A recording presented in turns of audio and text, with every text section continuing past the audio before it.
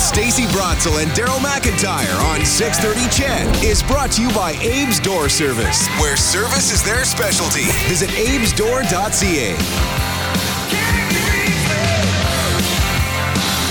Good morning, 8:06 here on the all-new This Morning with Stacey Brotzel, Daryl McIntyre, Morley too. Morley will be jumping back in with us here in just a little bit. So we have had our tongues firmly planted in cheek when we talk about the new Valley LRT line finally opening. It's due to happen on November the 4th. It'll be on a Saturday just to get things rolling. Almost a full 3 years after it was supposed to open. But, okay, it's finally opening up. Yeah. We were talking yesterday, Stacey, just about some of the stations and just it's like the infrastructure on this particular line is visually pretty impressive. Yeah, especially just down the street from us, that 75th Street station. I'm like, wow, it's up there. It looks all big city. It is big city. Even though we do, of course, live in a relatively big city for Canada anyway. But you know what wasn't late? The art. The art, I've seen a couple of the pieces of art because art decorates each one of the stations. And I've seen them, the one at the Matart station, the flowers on the top, they've been there for a while. So, it's almost like an art gallery tour. Not only is the LRT new, but so is the art that you're going to be seeing at each of the stations. David Turnbull, he's Director of Public Art at Edmonton Arts Council. Good morning, David. Hey, good morning. How are you both doing today? Pretty well, thank you very much, on a Thursday morning. And again, we'll take the tongue-in-cheek part and set it aside. I'm curious, once the service actually begins on the 4th, is there some of the art that we wouldn't have been able to see from outside that we will have be able to see, that will then be accessible to Edmontonians? You know what? I'm just off the top of my head. I'm sorry. It's early in the morning. Got it. I'm a little discombobulated this morning listening to the traffic report, too. There's that. I'm thinking, oh, my gosh, it's going to be amazing to ride the LRT. If only I had that on my route to work every day. That would be fantastic. It's not necessarily that you'll be able to see new art that you haven't been able to see either as a pedestrian or on a bike or passing by in your car. But you're going to get a completely different perspective of the art with the stations open. You're going to be immersed within some of the art, within some of those platform stops along the line where the art is actually the glass. You're basically going to be inside the artwork. Davie Station or the big station up on 75th up Argyle Road, you're going to feel like you're inside of it. And so your perspective of everything, of all of the art, is going to be completely different from what we've seen for the last year and a half since the artwork's been installed. And every art piece completely different. So there's statues, there's paintings, there's mosaics. There's metal art. We've got so much variety along this line. It's bonkers. Yeah. So tell us about a few of them, some standouts that people should watch out for. Sure. Well, one of my, I hesitate to say one of my favorites, but I've got so many favorites, not just favorites that are along this line from this whole selection of LRT art, but these are now some of my favorites within the entire city. David Garneau's artwork on the underside of the Tawatna Bridge of over 500 paintings that he and a number of other artists that worked with him have created, all based on stories of the region, of the flora, the fauna, the history of the area.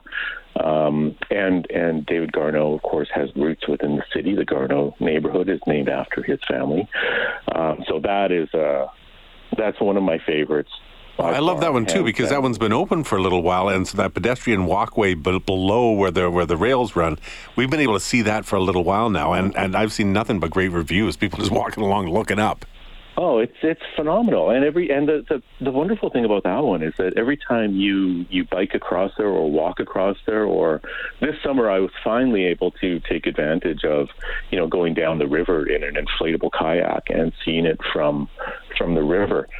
You see something completely different every single time, and you swear there are paintings there now that weren't there the week before, right? I mean, so that is for me, that is a big piece, very significant artwork in our city as well. The other one that was recently installed, actually, just last week, and we were holding off until we heard that all of the line was going to be up and running soon, is an artwork called Helios, and it's by a Toronto-based artist named Max Stryker. He's also originally from Edmonton, but now living in Toronto. And this is an inflatable. So it's got a fan motor, or a fan attached to a motor blowing inside of it. So it's an inflatable of a series of horses called Helios hanging from the ceiling. So that one I've only seen pictures of. I haven't even had a chance to get down out of the office and go see it in real life yet. But from what I've seen, it is phenomenal. I'm really excited about that one as well. I've got one that I had not seen it before. So this is at the Stop in Avonmore by an artist by the name of Paul Freeman, and it's called Hijinks. And this just, it makes me smile. So I don't know what anybody else wants art to do, but it should move you, it should do something to you. This one just makes me smile and laugh, and I get a kick out of it. It's basically a huge golden and white stag in full leap with the biggest smile on his face, grin on its face as it looks at you. Yeah, and I love Paul's work. I think these are fantastic pieces, and he draws inspiration. You know, a lot of these artists actually drew inspiration from the community. They drew inspiration from the neighborhoods that their artworks were going to be in, the nature that was surrounding them. Yeah, on this one, it's right next to Mill Creek Ravine, so there is a natural. Might expect to see a deer in Mill Creek Ravine. Absolutely. I mean, and I don't know, animal history. I don't know how much deer frolicked and played, in nature smiled before the cities arrived. But I mean, there's nothing wrong with pieces that just make you smile. Right, like that's part of what art does for our everyday experience. I think that's part of what the magic of public art is it doesn't need to be the same kind of art that you see in a museum or a gallery. It doesn't devalue it at all. It means that it's got a completely different function when it's in the public, because you've got a completely different kind of audience and levels of exposure. Right? And so you can hit on serious things. You can hit on things or topics that are not as serious as well, and really just tug at people's heartstrings as well. And you mentioned something memorable. You mentioned that this art almost coordinates with the stations and the area of the city in which they land, I guess. The quarter stop in Chinatown, there's it looks like metal art, so in traditional Chinese calligraphy, the Tawatna Bridge, as you mentioned, First Nations art, and of course the Matart, where there's beautiful... looks like metal flowers. So it really was tailored. Did you when you put out requests for art, did you say, well, it's right by the Matart, so it has to have some sort of a floral or a plant theme? Well, we didn't actually say that, because of the location, it had to have one thing or another. One of the things that we were really interested in working with the artists on was community engagement and community involvement and neighborhood involvement. So we have some where things are a little more obvious, like the Matart and like the Quarters Chinatown stop, that are very, very visually connected. And then we've got others that, such as, I just want to take a look at my notes here. The whole area, Bonnie Doon, I kind of forget about, but I can't remember which stop is which. But the Bonnie Doon is a fascinating one, and this is a local artist of Oksana Movchan. And she did this paintings of peonies, beautiful paintings of peonies that then got reproduced into glass. And this was because that region of Bonnie Doon, that area of the city, there were peony gardens at one point. And it was the origin of peonies in Western Canada as a peony farm. So and she worked with kids from the local school there as well, I think from Rutherford School.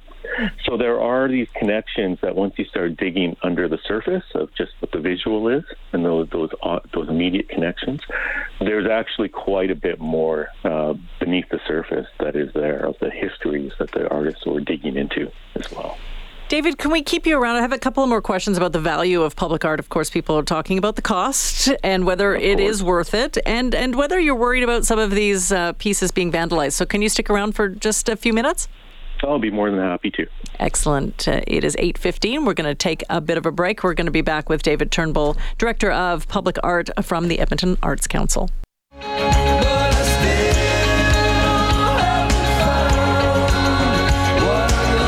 This morning with Stacey Brotzel and Daryl McIntyre on 630 CHED, presented by Abe's Door Service, with 24/7 emergency service where you speak to an actual person. Visit abesdoor.ca. 8:18, and we're joined by the Director of Public Art for the Edmonton Arts Council, David Turnbull, joining us this morning. Thanks, David, for sticking around through commercial break. Stacey and I had a few more questions, and we were even just talking in the commercial break, because one of the first things that leapt to our mind was, some of the sculptures that are on top that are not really accessible. You can look at them, you can't really get your hands on them, but there are some that are accessible. I worry about vandalism. The one specifically, the inflatables of the horses in the ceiling of a downtown station. Do you guys worry about that as well? Do you know if any kind of steps are being taken to try and protect some of these pieces? Oh, vandalism keeps me up at night when it comes to public artwork. And, it's okay. I still sleep well.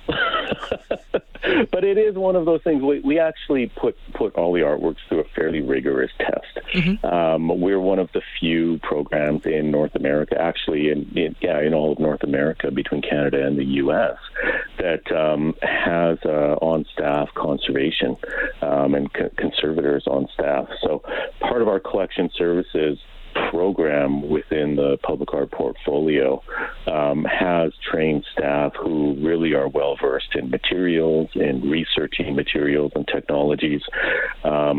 One of the great things about public art is that there is no single material that is made specifically for public art. So every piece is unique. Every piece is kind of a new, almost experiment in some ways. We know what's going to happen, if a painted steel sculpture, rusts over time or gets scratched, right? We know that we can buff things out. We know we can sand them. We know we can repaint them. With something like the inflatables, we do also have measures in place. We made sure that we have extra material from the artist. We have an extra sculpture, actually. We've got it installed to a height that makes it really, really difficult to attack. And then we also put it through the ringer in our conservation lab as well before anything goes ahead. So, and that's just part of the process that we do with every piece of public art. David, you know that there's some people on the text line saying, I love public art. It's very European. I love going to other places in the world and seeing their public art, and people will come here and see ours. But there's a lot of other people who said, why are we spending this much money? Why are we spending public dollars on art for this LRT line? And it's a lot of money because this is a big budget project. So there's a percentage. It's a lot of money.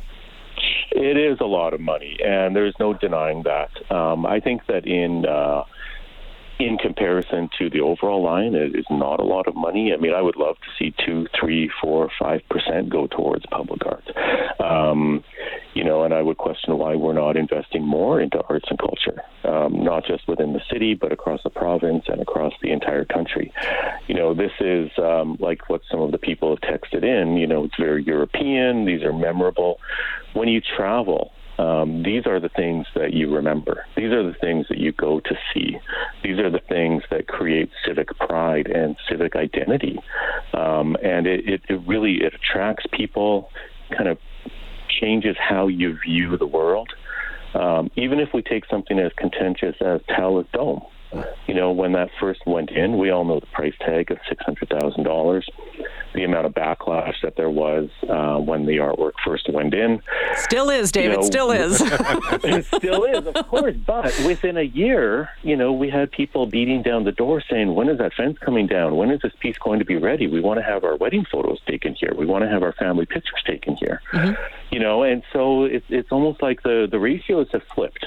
Right, from where we were 10, 12 years ago to where we are now. So, yeah, there is still always going to be that conversation around the use of public dollars. And I think that public art is an easy target for that because it is visible and because it, doesn't necessarily do anything tangible. It's there to affect you. It's there to affect you in positive ways. It's there to change how you view your city. And I would guarantee there would be outlash if we took down Talis Dome.